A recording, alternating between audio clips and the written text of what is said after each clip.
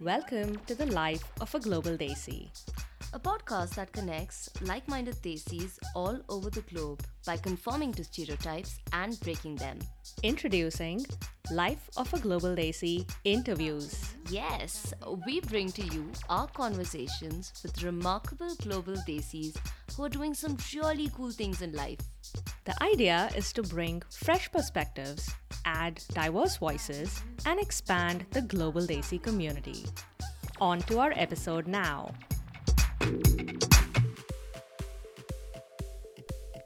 The guest on today's show is my high school bestie, Saloni Singh Patania, an army brat with a passion for fitness and travel. A full-time working professional with an obsession for triathlons, Saloni is the third Indian woman to have competed in and completed the Ironman, a long-distance triathlon that consists of a 2.4-mile swim, 112 miles of cycling, and a 26.2-mile full marathon run, raced in that order without a break. Ironman is widely considered as one of the most difficult one-day sporting events in the world. As an avid endurance junkie, she has completed the Mount Everest base camp, which stands at 18,192 feet high, the Deccan Cliffhanger Race, which is a 643 kilometers non-stop cycling race in which she stood first in the women's category. Wow, those are mind-boggling stats. With all that, let's hear from Saloni about what keeps her going. On to our episode now. Hello, everyone. Today we have with us Saloni, who is someone I've known for almost 20 years now. We've known each other since high school, 10th grade. She's the kind of friend who you walk your dogs with. So we've walked our dogs together in the colony late in the night, early in the morning. She's the kind of friend who teaches you how to ride a two-wheeler bike on her bike. So she's a very, very trusting friend. And she's also the kind of friend who, you go through many, many, many milestones in life with, including a wedding. She actually flew out directly from her conference in London and landed directly at my Sangeet from the airport. So she's that kind of friend. But I think more importantly, she's someone I truly, truly admire, and I'm super excited to have on this podcast for everyone to get to know her better. And she really inspires me every day with all the fabulous things that she does. So let's jump right in. Hi, Saloni. How are you doing? Hello, I'm doing well. How are you? How are you guys? Good. Super excited to have you on the podcast. Yes. I am pretty excited myself. I have no idea what I'm going to be saying, so apologies in advance. Sometimes I kind of lose track of that, but yeah, it's good, and it's good to connect with you guys, and especially considering that we're all sitting on three different sides of the globe, three different countries, if not And sides, continents. and actually continents. Yeah, That's right. so true. Yeah, that's it's globalization at its best, and especially in times of social distancing. Yeah. Yeah. Absolutely. Awesome. So, Saloni, it's been so long since I've seen you and met you, and I'm so excited to just get to chat with you and get to know you better through this podcast. So we have a couple of icebreaker questions for you, for Mm-hmm. not just me but also the listeners to get to know you better. So, Mm-hmm. the icebreaker question is: what is the I'm most sweating. random thing in your purse or wallet? Most random thing in my purse or wallet. It's I have no idea, but why I carry the house keys of my Pune house. Okay, and it doesn't make sense. There is no reason. I'm sitting in Bangalore. There is absolutely zero reason. And guess what? So, I have my parents' house keys in in my purse, and I have the house keys of the house where I used to stay. And now another friend is staying there, and I still have some stuff. I have that house keys also. And sometimes I'm like, that's just dumb, right? What if I lose my purse? I just like at the same time lose everything. But yeah, I think that is the most like random thing that I probably have in there. Amazing. Our janitor in charge who has like 10,000 house keys in her wallet. And it That's makes just no good. It's good to sense. like get in. You can always get into any house you want. But Yeah. I'm in Bangalore. Those houses are in Pune. Like, bit of a difference. It's like, That's what makes it weird. yeah, just Exactly, yeah. habituated into carrying them, I guess. Or forgetting to take it Yeah. out of your bag after moving cities. Actually, That's after this talk, my maybe I should first thing do is like take those keys out. exactly. That's Good. Clearly. awesome. Yeah, so that's the weirdest thing that I have. Hmm. All right, so let's try and dig in a little deeper to get to know you better. What identities do you strongly associate with, and what were your early influences growing up? Identities, as in, This could mean anything. It could be like what part of the globe you're from, the places that define you, your hometown, or like your gender, maybe, caste, books, socioeconomic class. I don't know. Anything that you strongly associate with.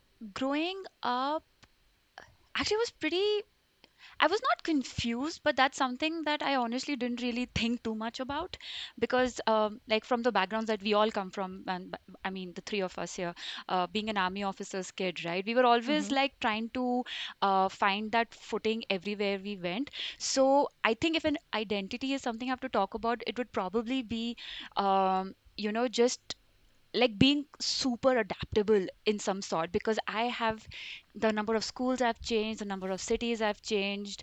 I mean, I've done like to give you an example, I've done my sixth and my sixth standard in three different schools in three different cities. Similarly, I've done my ninth. I did not fail. It was just like 3 months here, 3 months there, 3 months there, and the We believe same. you. Yeah, yeah. Thank you. And the same thing happened with my ninth standard. So that's six school between two grades. You know, so for me, I never really got around saying that, okay, I really, really um, strongly identify with a certain thing, but adaptability would be one of those things. And I come from, like already mentioned, army officers. I'm an army officer's daughter, and I have an elder sister. And ever since growing up, we have been brought up and groomed to be very, very fiercely independent and opinionated women. So Hmm. if you speak to my mom, my sister, like obviously like my dad, poor thing, gets like one vote less. You know what I The mean, curse right? of two Yeah, daughters. yeah. Yeah. Every But father with two yeah, daughters. so like I think empowerment was a very key driving factor, like from very small things, insignificant things. Like Archie said, that I was probably one of the first girls in our group to start riding the two-wheeler. I was one of the Hmm. first one who could even drive, Yep. because my mother ensured that both my sister and I um, start learning after after our 10th standard. In the Hmm. break that we have, she ensured that we both learn how to drive, That's true. Yeah. because she never had that opportunity. Like, so my mom still doesn't drive, right? Hmm. And she wanted hence to instill that in us, that comfort in us to drive right from, like, when we are whatever at that tender age. So I think empowerment was something which I actively didn't identify with, but now when I look back, I realize that was a very, very very, very, very strong driving force in the way I was Hmm. brought up. Like the fact that my parents made sure that both for my sister and I, when we finished our 12th standard, we were both sent to hostels in a different city because my Hmm. mom was like, you need to know how to rough it out. Right? We had an X amount of pocket money, which was like, very little, very like just for the bare necessities. And she's like, if you Yep. want to indulge, you need to work. So since I've been 17, I've always had a part-time job and then a full-time job eventually. But I always, if I wanted to, you know, have a little more fun, go out with friends and party, I had to earn it. And I think that's been a very, very strong driving force my entire upbringing. That's so incredible. And I think parents in India, especially, and again, this was while growing up, I'm sure Saloni, you and Aarti, we all identify with this. Like the idea of working part time or doing anything outside of studies was so like looked down upon, right? It was almost like, oh no, you start working only once you finish all your studies and you're, I don't know, 21, 22. But I think that's slowly changing. And it's so important for kids to be more empowered financially and economically, right? Because I think we're really sheltered from thinking about finances or economics, home economics early on. But I think that's like you rightly said, makes you so independent and make your own decisions. So Like my that is so parents true. always focused on giving us the bare necessities. Like I did not have a cell phone for the longest. Finally, my first cell phone was gifted to me by my sister because she was like, Oh, "Dude, it's a pain to get in touch with you, so here, take a phone." My parents have till date never bought me a phone. Whatever that's phones that, incredible. yeah, whichever phones I've had after that have been bought by my own money, which I saved and I own. My parents were like, in our opinion, a cell phone is not a necessity. It is a luxury. Amazing. So please earn it. It was simple. Yeah. Yeah, I think that's Yeah, I think incredible. I think yeah. I totally resonate with the whole younger sibling thing. I think it's also my sister here who spoils me with most things and not my parents as much.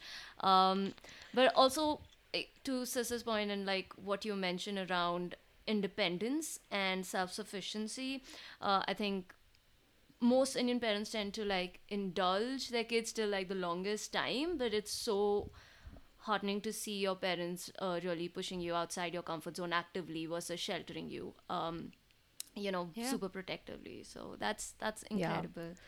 Um, And I can also vouch for her driving stuff, right? She was always the designated driver, even before, like she said, none of us knew how to drive early on. And, we obviously wanted to go out partying. And Saloni was like the trusted designated driver because I don't think she still drinks, but she didn't drink back then either. So, she was the most trusted driver for sure. I can vouch for that. wow. Yeah, I mean, there's a funny story behind this. Okay, so once, not behind this, but to do with this. So, in Pune, we were all out at this club, Blue Frog. Okay, it had opened Oh, up. yeah. Yeah, and we were driving back, and I was in my car. And I had like some five very, very drunk people in my car. It was a Saturday night, and I was obviously stone sober. We are driving back from Blue Frog, and it's a Saturday night, right? So you have those checkposts, right? Yeah. So we Yeah. are approaching a checkpost, and like everyone in the car is freaking out. They're like, "Oh my God, the police are going to stop us!" Because imagine like one car full of youngsters. Like, of course, that's like, the cops are going to stop you. And I'm like, guys, like, you need to relax because there's a rule against drinking and driving. There is no Yeah. rule against being a passenger and being drunk. So, Yeah. can Drunk, everyone just that's true. please calm Calm. down and not freak out? They were like, turn, turn, turn. I'm like, but why? I am not drunk. I didn't have a single sip of alcohol. This So, is like drunk folks yeah, talking, yeah, of fully like So course. interesting. this is drunk paranoia. It gets more interesting. We get stopped by the cop. Oh, God. He makes me roll down the window. We roll down the window, and I'm like, yeah. And he's talking to me. So the cops here, like, they engage in conversation to see if they can smell the alcohol in your Yeah. breath and everything, right? So he's like weirdly standing and trying to smell my breath. I'm like, just give me the analyzer already, please. Yeah. So he's doing that. Then he's like, you'll have to go for a blood test to the government hospital. I'm like, yeah, sure. Yeah, I can, like, let's go, let's do this and all. Then he realized that I was really sober. And then he looked at everyone in the car. He's like, who all have had alcohol? I said, everyone but me. So he was like, okay. He was like, and then his passing note to me was, so, and it sounds a lot funnier in Hindi, but I'm going to just translate it to English. He was like, they're all friends with you because you're sober and you don't drink, right? I was like, thanks. Like, thanks. Maybe I just have great personality, but yeah, let's just take that Yeah. I'm sober, and that's That's why they're friends with hilarious. me. Were you It always a was. teetotaler, or like what inspired that, or like what's the idea Ah. behind that decision? So, I was not a no, no, I wasn't, to answer your question. No, I was not always a teetotaler, Mm-hmm. but I was also not somebody who would like I really tried hard to like really enjoy a drink and Get into like drinking. get Yeah. yeah. It was never my thing. And then once I started triathlons almost like now 5, 6 years back, I realized that even this social drinking doesn't do you any good. And the next morning I would just feel like blah, and I would not want to get up. I would feel bloated. So one thing led to the other, and finally now even if I want to, I can't drink because I sometimes get drunk on too much rum in a cake. So, yeah, that's not the body is kind of weird that way. But yeah, Mm. so I was not much of a drinker, and so for me, it was not like I'm giving up something very critical to me. Yeah, no, I think I definitely remember this whole phase that Saloni is talking about. And I remember, in early 20s and throughout your 20s, actually, everyone thinks about, oh, I'm such a good binge drinker. I can hold my drink, all of that. And we'd all go partying. And Saloni would always be the one saying, no, I'm fine. I'm just going to drink water or Sprite or whatever. And I remember a bunch of guys or, even girls would be like, oh, you're such a party pooper. Why wouldn't you drink? All of that. Peer And, pressure. Saloni's peer pressure. And Saloni's thing was, see, I don't need to be drunk to have fun. Like, isn't it enough that I'm here with you as a friend and having a good time with you? Like, why do you want me to be drunk to have, a good time? So I remember Yeah. her always having her own opinion about this That's and really just amazing. sticking to it. So I really Yeah, admire I was that. like, guys, I still like you need alcohol to dance. Yeah, Like, get I me can off the dance. Yeah, dance, get me off the dance. dance. There are the times I have to convince people I'm not drunk, and that's just how I am Yeah. naturally. That's a story for another time. But yeah, I have to do that. Absolutely. No, for sure. Awesome. So yeah, talking about this, you mentioned triathlons and Saloni, one of the things we wanted to really dig deep into is your love for in my opinion, sudden love, honestly, for just being this determined, persevering sportswoman, right? So, for our listeners, um, can you first of all tell them like what is Ironman, what are triathlons, and what compelled you to become a triathlon, right? Talk our listeners through Absolutely. it, the journey. Yeah, so the journey, like you know me so well, you know. So it was um it was not something I'd envisioned at all. So in school, both of you knew me. I was fairly like I was pretty active in sports, but I mean that was Yep. it. Like everyone pretty much is in school and things like that. And I've always been outdoorsy, but I didn't even know what triathlons are up until I stumbled upon it. So how this all started was how it starts for most people who get into this fitness journey and everything is that you become like ridiculously overweight. Okay. And then you realize that clothes are not fitting and shopping is a nightmare and you go go shopping and suddenly you pick up all the M's and then you realize only XLs fit you and then you're just depressed. And so like stupid things like that happen because work happened and then only work happens, you lose that work life balance. And which is you're freshly out of I was freshly out of B school and I just wanted to work and I always had an excuse to not uh do workouts or do whatever. So this was somewhere around 2013 2000, yeah, 2013 I think, wherein I started this entire thing that okay, I need to get back into fitness. It's like the fag end of 2013. So I started with normal runs, and like my dad, being a typical army dad, gets up at 5 in the morning for a walk. So I Yeah. started accompanying him, and then I obviously got bored of the walks. I started then little running, and then when you're in doing that thing, when you're in that mode, you tend to start interacting with people who are doing similar things. And then I got to know about this one run happening, and I was like, okay, let's sign up for this 10K run. And I died after that run. I was like, dude, I'm never running a 10 kilometer in my life again. This is my Everest, and I've done it, and I'm so proud of myself. But it's still like nothing more than that. Wow. This was again October 2013, and again because of the same reason, because I started enjoying it. I was feeling fitter, I was feeling good about myself. The endorphins were totally kicking in and doing the work that they're supposed to do. Someone told me about this triathlon happened. I did not know what a triathlon is up until then, I have to be honest. I did not know what a triathlon was. I'd read up. I'm like, so this is swimming, this is cycling and running, in that order. And I was like, yeah, this sounds like fun. Made another 2 3 friends sign up, and like, just Sunday morning go have some fun kind of a thing. But what changed, and how you rightly put it, it was a sudden love for triathlons, is that first triathlon changed my life in a way that I didn't own a cycle, I had a friend's borrowed cycle. But the rush that I felt after completing, and it was like this really very small triathlon, some like 800 meters of swimming, 10 kilometers of cycling, 5 kilometer running. Back then for me that was a big deal. Now I can very nicely and pompously say that We all know what you can do it's now. like Yeah. whatever. But yeah, that time it was like, oh my God, I'm so cool. And so once I did that, I realized that the thrill of doing three sports one after the other is something that really got me hooked on, and the excitement of it, and it was love at first sight. Like I fell so hard for it. And Hmm. so one thing left led to the other. Like, so you know how it happens once you start doing it, like how that time 800 meter swimming, a 10K bike ride, and a 5K run was a big deal for me. I kept at it, then it got easier for me, and I kept raising the bar for myself. Hmm. And that's how another race then happened after that. Soon after that, this is Jan 2014. It's called the Enduro race in Pune. Okay, it's Mm-hmm. a endurance race that happens. It is basically um, you're thrown in the Sahadris, the hills there, and Hmm. you have to bike, you have to navigate, you have to, ration your supplies. They give you no aid, so from right from water to everything, you have to find these little villages in between. It's like a Hmm. fittest of the survival kind of race, hence the name enduro from endurance. Hmm. And we raced nonstop for 27 hours.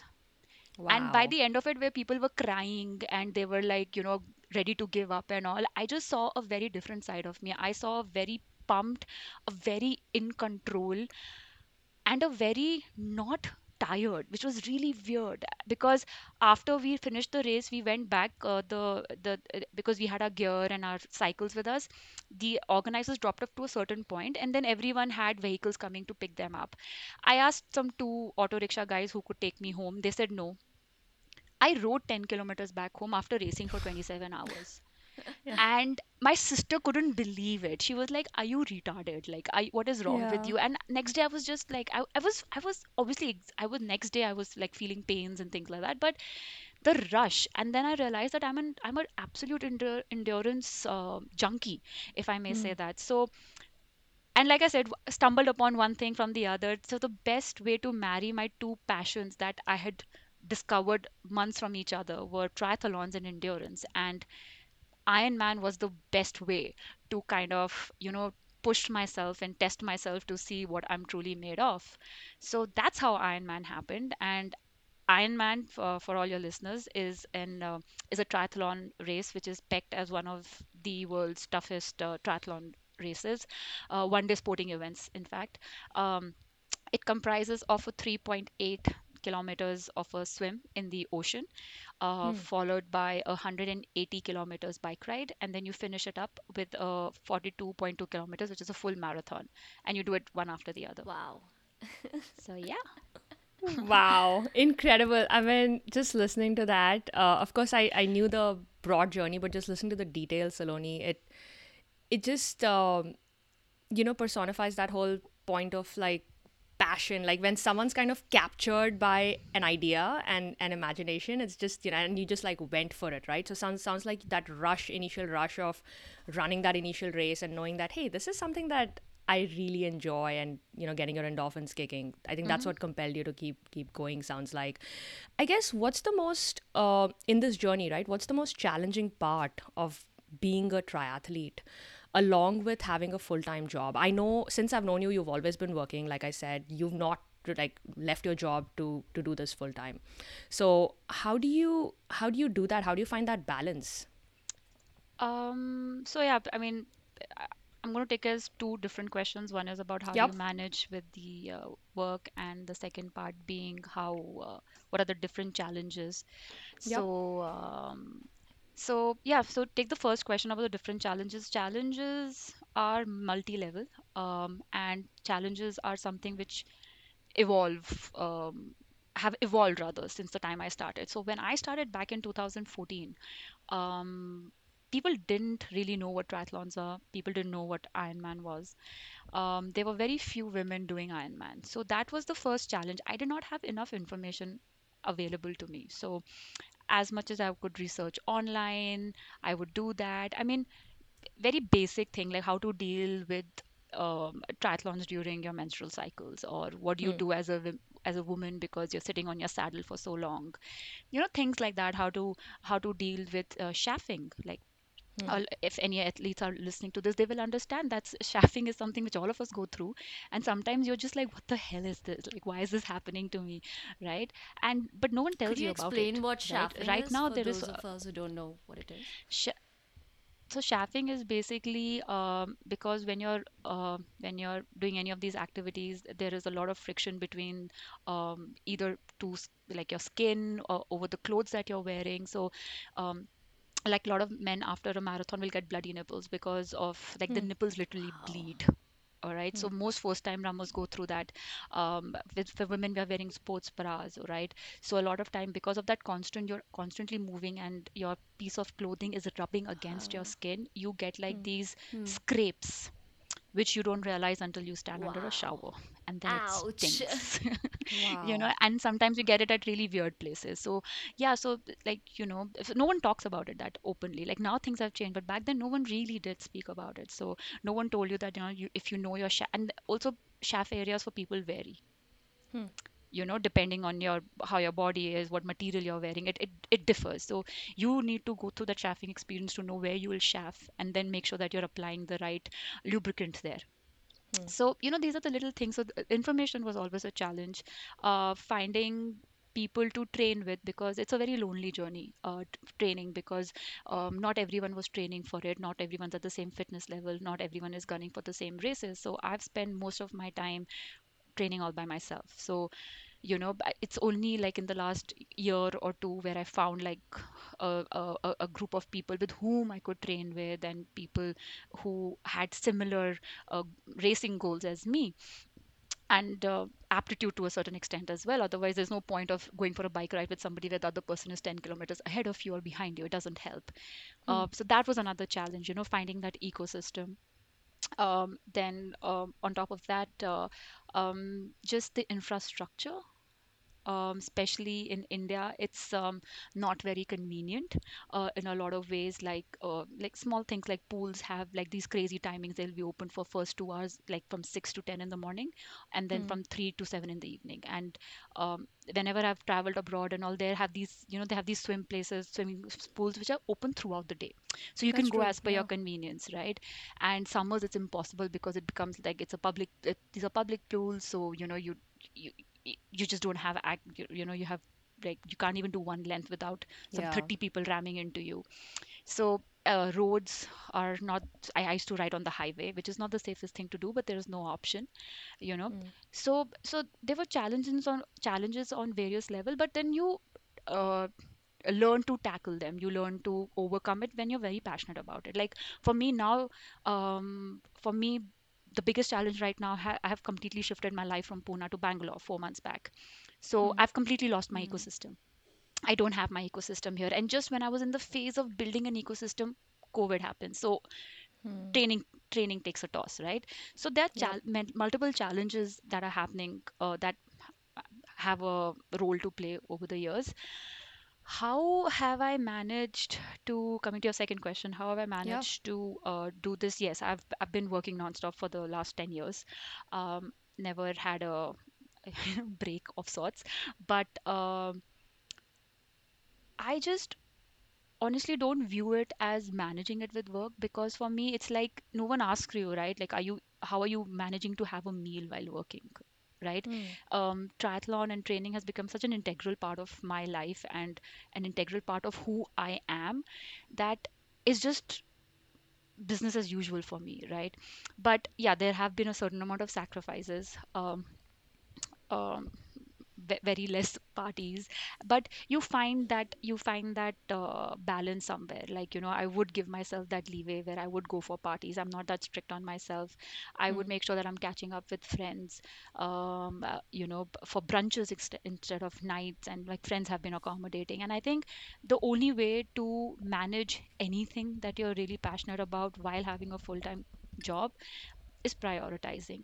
And I think that is one thing that I have learned out and out.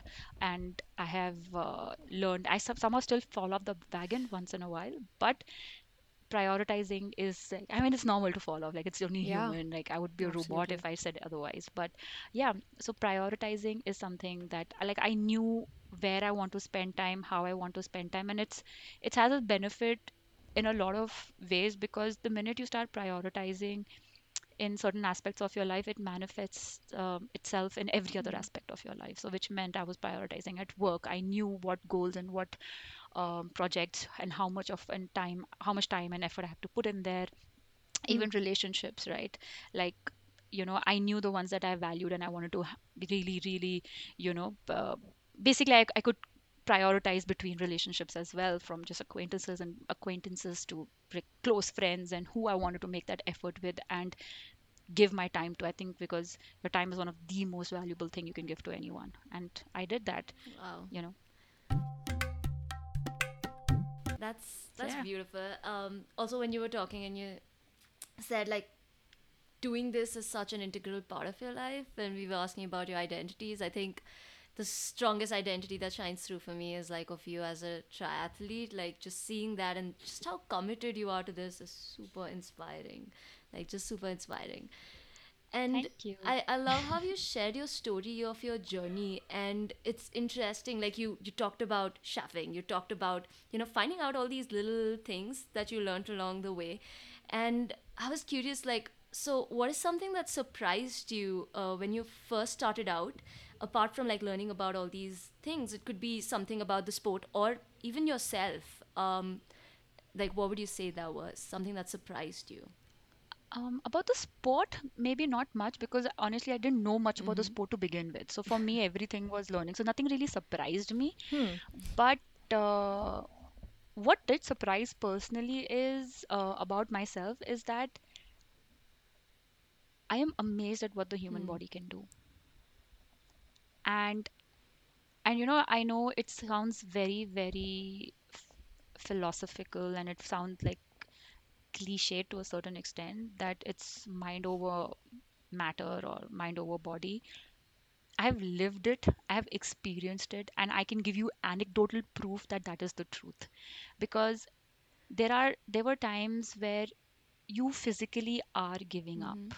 you Hmm. know, and the only thing that keeps you going is your mental capability. I mean, I'm not saying that I'm a super strong person who does not like get mentally down. Of course I do. Like, I remember there was a time where I was driving back from work.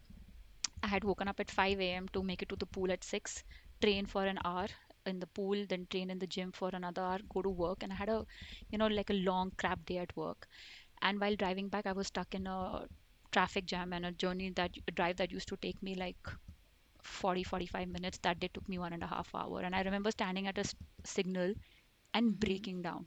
I was Hmm. crying because I'm just like, I'm so exhausted that my brain is not working and I don't deserve this traffic jam, right? So I had moments like that. But I was just amazed at how your body, when you want something so bad, you have these moments but you get over it. And then next morning I was back up at 5 o'clock training again and doing the whole thing again, going to work and coming back and driving myself everywhere.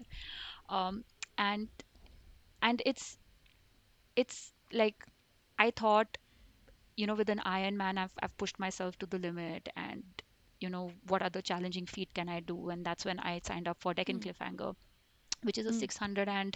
643-kilometer cycling race. Starts at Pune, ends at Goa, and it's a crazy crazy route. And I did that. I finished that. I won the women's category in that. And that's what I'm saying. Like, it amazes me what the human body is capable of. And with each passing race, with each passing uh, thing that I do, I'm like, it's amazing. It's amazing how when you put your mind to something, um, your body just like, it surprises you in more ways than one. So I'm convinced that when people say I can't do this, I can't do that, it's very self-limiting. It has nothing to do with your bodily Wow. capabilities. Thank you so much for sharing that and also for being vulnerable. I think it's like it's super inspiring, right? Like how what you learned from it, but also like what you took away from it. You mentioned earlier when we were asking you about challenges around doing the triathlon while you're on a period, right? Um, what is it like being Hmm. a female athlete on the international stage? But also, like, what role does gender play in the Iron Man? Like, how did you experience that experience? Is there an Iron Woman out there? Like, what is how is the scene out there? So this question I Mm-hmm. get asked very often, that people are like, Why is it called an Mm-hmm. Iron Man? Why is it not Yeah. called an Iron Hmm. Person? Why is it not called an Iron Woman? And my response to that has really like changed over time, because honestly, I really don't, very very honestly, right, I don't see this as a Hmm. sexist thing at all. I don't. Iron Man is in fact one of the very few races where you could be an Hmm. 18-year-old or an 88-year-old. Your cutoff time is the same. You could be gender neutral, male, female, trans, whatever you identify with. There is no special cutoff times for you.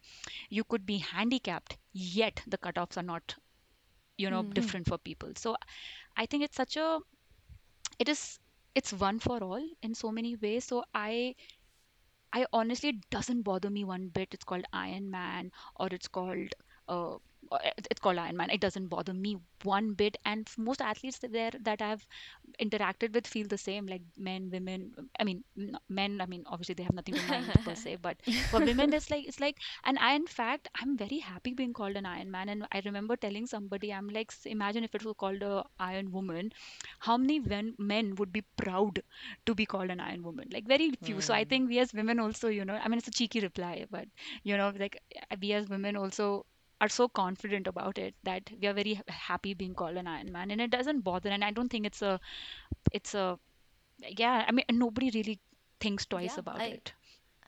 Yeah, and these races, the gender participation is skewed, of course. Like Hmm.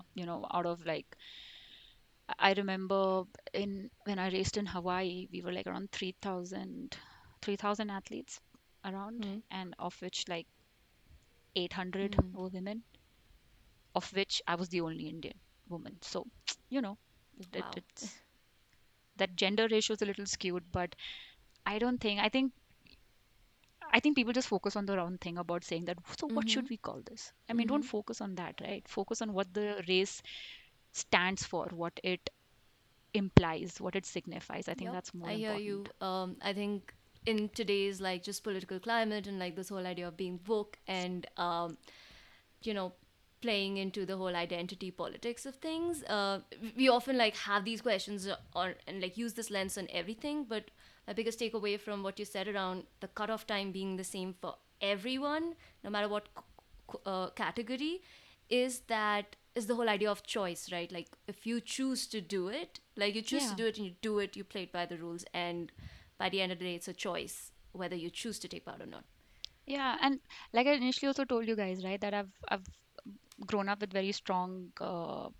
Grown up to be. I've been brought up to be a very strong, independent, fierce, ambitious kind of a person, and that's the role models I have at home. My mom, my sister, right, and even so when people ask that, they're like, oh my god, so like are you not a Hmm. feminist when you feel that it should not be Hmm. called an Iron Man or an Iron Woman or whatever and all? My only take on that is that people just have it wrong. They think being a feminist is to constantly trying to prove that a woman is better than a man, but that's not the point. For me, in my opinion, a true feminist is about gender equality. It's not about Hmm. superiority, you know so hence for me, I don't mind this. Like, I think the focus, instead of saying that start a separate game, like everyone's racing at the same time, right? So I also say that, earlier, like for me, common man does not imply just a man. Like, I know now it's called a person or Yeah. whatever, but common man meant everyone, right? Everyone. It encompassed everyone, and I see it from that lens. I view it from that lens, and I'm like, the focus here should not be to call it Iron Man or woman. It should be like, how do we get more women Mm-hmm. involved in this? How do we get more women to participate in it? And that Mm-hmm. should be the focus, right? So I think people just get a little confused and mixed up with things. So yeah, that's my take on it.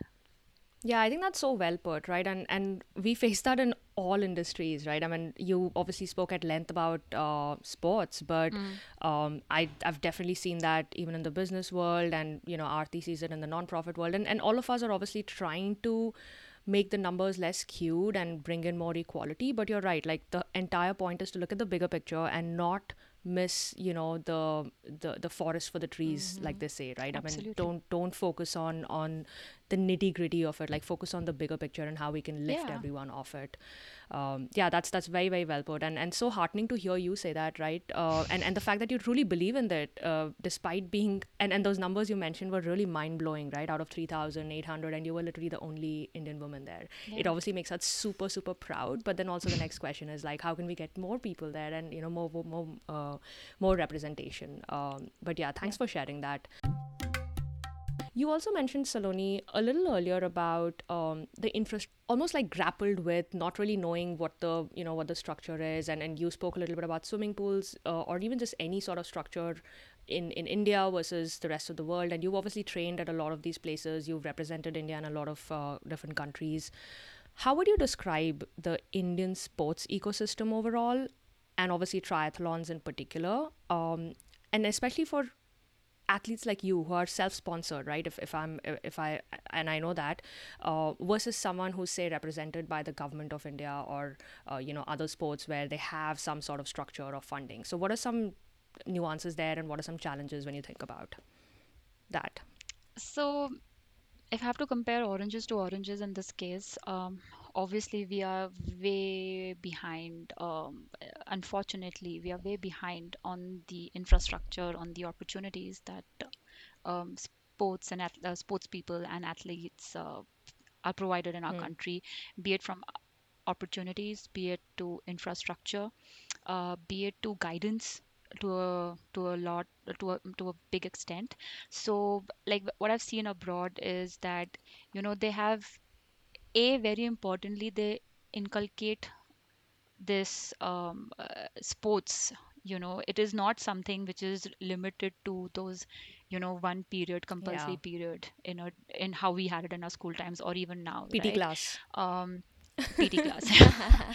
but but yeah, so the very foundation of sports and being outdoors and excelling in sports is something that is instilled in them at a very early stage, unfortunately.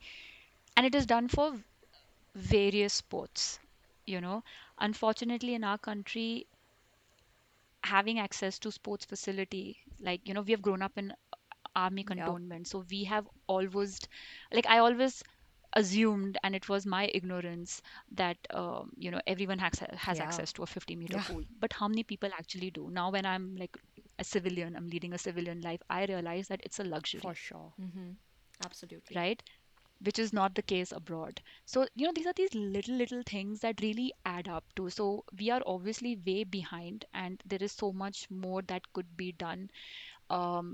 You I mean, the very fact, given our population, the number of people we have, and if you just like compare it to um, uh, the medal tallies that we have at any world class event, it'll tell Yep. you, right? So I mean, obviously there is a lot of work to do, but yeah, I mean, what do you do about it? Like, I mean, everyone is trying their own, their the little bit that they can do in trying to, um, like, I know some people personally who are training talent at a very nascent stage and everything like that. But the real impact will come when there are some policy level decisions that are made, and infrastructure is provided, and not just providing it but Yeah. maintaining it. Like some of our like, I just recently was at the Jawaharlal Nehru Stadium, right, in January in Delhi, which was actually put together for The um Asian Games, I think. put yeah, for the Commonwealth, Commonwealth right, right. Games. That's Yeah, true. right. And the stadium where we were having a conference, the JLN auditorium, was actually the indoor weightlifting. Okay, and it was in such a dilapidated state. It's not even funny, not even funny. And that is unfortunately what we are unable to provide our upcoming youth. In Pune, I used to go to the Balewadi Stadium Hmm. there, which has like different sections where students are training, and we would talk to them. These really super fast kids who are really good. They come from really small Mm-hmm. villages and really backward and poor families, right? But they've been talent has been identified, and they are brought to the city and they're trained. But There's no nutrition plan for Yep. them, Hmm. and that's basic. Like, that's basic. There's no nutrition plan for them. They are, when they go for international races and all, they actually have to do crowdfunding to send them. So I mean, that is the kind of unfortunate situations that are there in our country, and unfortunately some sports get more visibility. Hmm. Like We all know we are a what. cricket nation. Yeah, we are a cricket Yes. crazy. And hey, I love cricket, man. Yeah. I love watching cricket, but I think other sports also deserve that visibility and infrastructure. Like, um, why is it that hockey, being our national Yeah. sport, is nowhere in the scene anymore? Hmm. How is that at one point of time we were a strong football team? We are not there anymore. So it's just one of those things where, like I said, we as a changes need to happen on a very policy and at a very, very government level for us to actually see movement in that area. Yeah. And to your point also, Loni, at the societal level, right? I remember growing up, sports, like you mentioned, was something you did in your free period. Say the math teacher didn't show up or, your science teacher didn't show up, like, okay, go play PT or, go play out in the field. It was never a structured, hey, for a holistic development of a child and an individual, like Yeah, sports teaches you skills that you can never learn in the classroom or in your books, right? And you know that. absolutely, 100%. So Yeah. like you said, even at a societal level, in addition to policy, and you said that, right? So I think you're Mm. right. There's a long way to go, but hopefully, we're heading in the right direction, and Yeah. that's what we all have the hope for. Following up to that, right? What does a career in an endurance sport like the Ironman or triathlons look like? Can you make a full-time career out of it? Why or why not? What do you think about that? So the thing is that, as far as being a full time, so okay, let me take a step back and start from the sport itself. The sport is very, very new in our Hmm. country. You don't have too many Indian triathletes, right, of international level. So there's a reason why, even if you see on an Olympic level, like, a lot of our triathletes don't make the mark. Hmm. Even like, we have up till national games and all, but even if you see the Asian championships and all, triathlon is like the Olympic distance is a part of all these. Like, I know it for a fact that Olympics, in the Olympics as well, we have the triathlon, but we don't have any representation from Hmm. India because none of us make the Yeah. mark. None of them qualify Yeah. for it. So it's a very, very new sport in our country. First, second, I personally don't know anybody who has made a full-time career out of it, because the only professional level triathletes are the ones who can compete in the Olympic, and none of our guys qualify Yeah. for it. Um, the other triathletes, if you see the track record and the progress of all the, like, the world champions right now in the Ironman distance, right now, they're all who are coming from a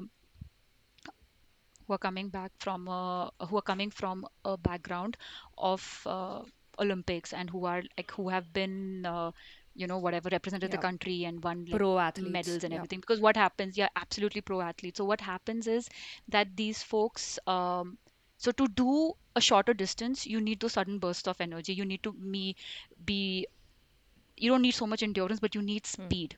So the typical progression of an athlete is that when they're young, in their 20s and everything, like from their teens to their 20s, mid 20s and everything, they and you look at all of them. You look at like a John Frodeno, who's world number one right now. You look at Daniela Reeve and all. They have all represented their countries in one form or the other in these Olympic Hmm. sports. All right. And then once they retired from that level of professional this thing, they moved into Ironman. And from there, most of their income is, of course, prize Hmm. money and from sponsorships. That's how they make Got their it. money. A lot of people in India who I know who are like, probably I would not call them or making a career out of it, but they're not full-time triathletes. They make a career out of being coaches. So while they're racing at the same time, they're coaching other Hmm. people.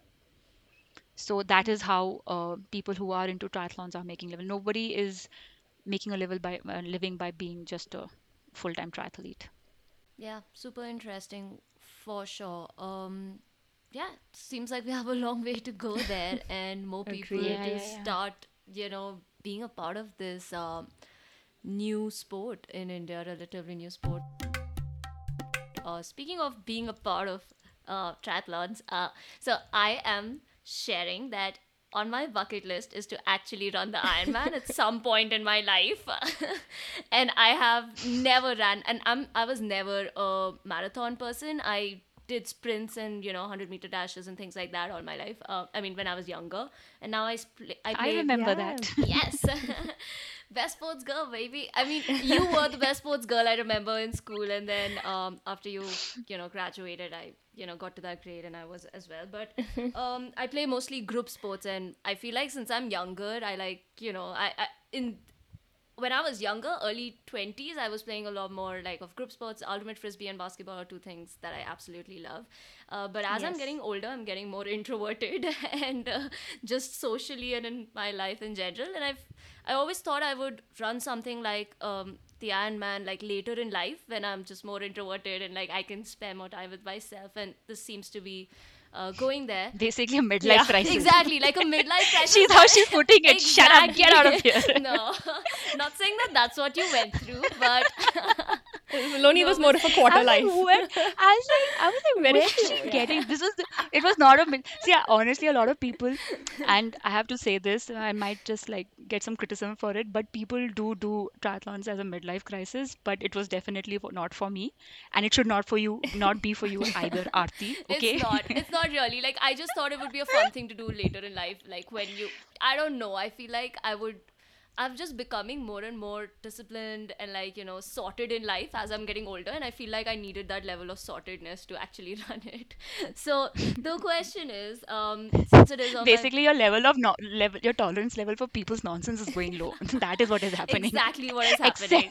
except what's Exactly. happening. You're not becoming an introvert. Loni, No, no, no, not at all. your tolerance level of people's BS was always low. Since I've known you since 10th grade, actually, that's one thing I Like really admire about sounds you. like Yeah, it it really. is for sure. Calls a So spade a Oh yeah. spade for sure. Archie awesome. has been. I've become better though. I've been Like witness. No, no, my no, call. Loni. I've been witness to many a More confrontational diplomatic and tactful. conversations. I've always been on the backside, I'm not tactful at all. behind her, saying, I'll be "Loni, I like, can't believe you listen. said that." But always been Yeah, I proud mean, of it. like, Yeah. I am Aarti, to answer your question. Yes, I am probably learn to be slightly diplomatic, especially now when I'm like a people's manager and all. I can't Yeah. be like, hey, you are an idiot. Okay, this is not how it's done. I will get fired like You the say next it in a day. more But professional manner. Your areas for right, development right. are dash dash dash. Exactly. So I've learned that tactic, and so because I have to show so much tactic and grace and diplomacy at work, I have zero filters in real life. And Archie is unfortunately privy to that, where I'm just like, listen, you're being an idiot, just get out No, of here. yeah, no. We found the equilibrium. I've become a little more out there, and Loni has become more diplomatic. So we rub off That's on each other. lovely. Good things. All right, so There's balance in the Yeah. universe. guys, getting Sorry. to my question. Yes, Sorry. do it. That's Ask okay. it. So my question was, yeah, someone who's aspiring to do that at some point in life, I don't know when. What advice would you have, and what is something you wish you had known when you started out? Oh, firstly, my advice to people out there would be, first off, know what you're getting into. Like, I have so many people walk up to me saying, I want to do an Ironman, but I can't swim. I'm like, but bro, that is the first leg of the sport. You have to swim for 3.8 kilometers in the ocean. It is not a joke. So, can you just like probably start by like learning how to swim? But yeah, jokes What do you apart, want me to but tell you? no, Yeah. yeah, like, I've had some people like come up to me. So I don't look like a triathlete, right? I'm not ripped and everything. So people like, oh, yeah, if you can do it, I can also do it, but I don't know how to swim. I'm like, so that just means that you can't do what I just did. Like, can we just accept God, facts people. here? But yeah, people are Yeah. funny. But yeah, so yeah, jokes apart, a my advice to a lot of people who are starting off is that pace yourself, because people like get very intrigued by this and are like get overwhelmed, not overwhelmed, but like kind of um, the entire coolness factor that comes when with doing something like this, they're so overpowered by it that they forget why they started. So let this not be a midlife crisis. Let be passionate Hmm. about this, Yes. because that is the only way you will be able to sustain it, you know. So there is no other way. Like, I started off on borrowed Hmm. bicycles. I still don't have the fanciest trainer. I still don't have the fanciest garment. People who are just getting into the sport are like, oh, I want to buy this and I want to buy that. There is no end to the gadgets that you can purchase and invest in. But know why you're doing it. Are you doing it to prove a point? Are you doing it for personal satisfaction? Are you doing it because you want to suddenly become a pro Hmm. triathlete? I mean, your journey is your own journey, as long as you know where you're getting at, and invest your time, your finances, because this is a very expensive sport. I'll have to admit, it's a bleeder, Mm. when it comes to that, because you're not investing in one sport, you're investing in three different sports, and cycling alone is a super expensive sport. So be wise about why you're doing it. Is the is the only suggestion I give everyone. And have smaller milestones. I know a lot of people who have seen Ironman karenge, they have not done a 10 kilometer, they make a year long projection of wanting to do an Ironman, and and that is the only goal that they keep. And then what happens is, as time goes by, as sometimes exhaustion takes over, and that initial euphoria goes away, then you start like losing that momentum and things like that. So keep smaller milestones, you know Cool. so if you want to do an Ironman 1 year from now, keep smaller milestones, because you keep getting those small Yep. wins, that would, so that it adds up to the greater challenge that you have in mind. So I think these will be the two. Basically, just be true to yourself, know why you're doing Yeah. this, Yeah. and be honest about it. And that would be my only, and work towards it with small goals, so that you are constantly motivated, you're constantly inspired, and you're not bogged down with small misses here and there. Hmm. Thanks a lot for the advice. That's super helpful and super practical. I really appreciate it. Yeah. Yeah, and I think like the Thank biggest thing you. there is the why, right? The why behind everything, and I think that flows so well to anything in life, Loni, right? Because Absolutely. Yeah. ask yourself constantly why you're doing what you're doing. Is it for instant gratification? Is it, how you're viewed by others, or is it truly something that you want to do, right? And I think we all just Yeah. don't recognize something as simple and basic as that, and we get caught up in the Yeah. And you don't have to. yeah, Yeah, you don't have to put it out there yeah, also. Like, be true to yourself. If you're doing Mm-hmm. it for Instagram, then be that's true, honest that you're doing it for Instagram. absolutely. Like, it's funny. Like, I during this love that. lockdown period, people have asked me like, "Oh, you're not working out off late or what?" I'm like, "Why are you assuming that?" They're like, "We don't see any of your updates on workouts or anything on Instagram and all." I said, "Have you ever seen? Like, if anyone goes through my page, they will never, once in a while, probably at the end of a completion of a race or something, will I put that to, I did this. My page is not about that, because I'm not doing it for that. Hmm. I'm doing it for me personally. And that's why I know that I'm true to myself, and that's not how I know that I'll be able to sustain this. That is so true. I'm as charged up about it as I was 5 years back as I am today.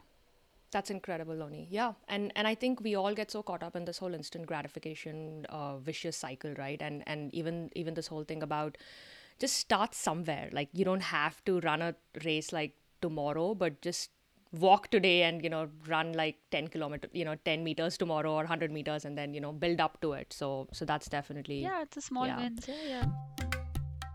Awesome. So this has been so much fun, and I think conversations like these really help us get into the nitty gritty of the mind of the person that we're speaking with, right? And of course, we know you and all of that, but we're so excited about these interviews because we really get to know the stories that we haven't dug into, or the motivations, and really get an insight into your mind. So that's so helpful, and thanks for being vulnerable and candid, more than anything else, right? As a guest, that's really what we hope that our guests do.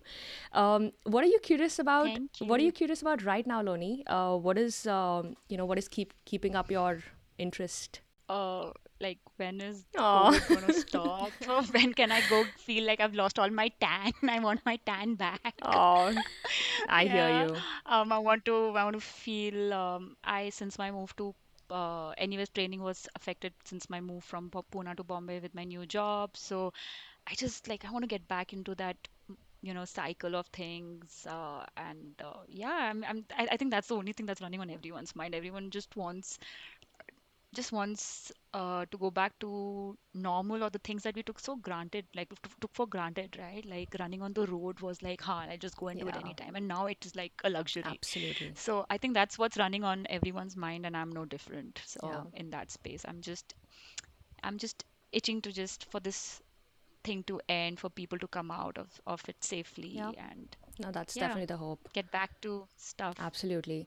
And we all know that, I mean, I know for sure that you're such a, you have this wanderlust. You and Sonal are absolute globetrotters, and the thing I wanted to ask you as a wrap up is, what does the term global desi mean to you? Do you identify as a global desi? Why or why not?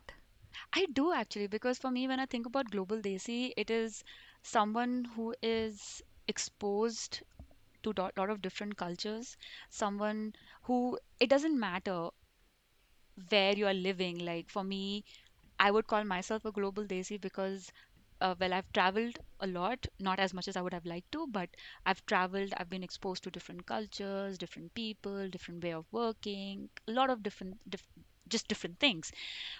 You and Aarti, on the other hand, have like lived there, have been educated there, into a certain level, settled there, right? But we have our roots back in India. So we can kind of, not be blindsided by our culture and be judgmental of other things, but we can probably look at our culture in a more appreciative way, sometimes even in a little, like, how you can better it to a certain Mm-hmm. extent, because we have been exposed. So, we don't have those blinders which a lot of people who have not been exposed. So if I had to put it on one way, global desi for me would be uh, exposure, would be Hmm. someone who is just Hmm. exposed to a lot of different things, and who can, um, who's empowered to make their own life decisions without losing touch of their culture and from where they come That's from. I awesome. love I love that. that we come back full circle to empowerment, and that's, I Yes, think that would be the yes. theme of it, and also to me, mind over matter. That really stuck with me, right? The fact that you believe in that so much, and I know we hear it as a lovely quote, but the fact that you've lived it and experienced it is Yeah. great. Awesome. This is so much Yes. fun, Loni. Thank you so much for doing this, and we're so excited and glad to get to know you better.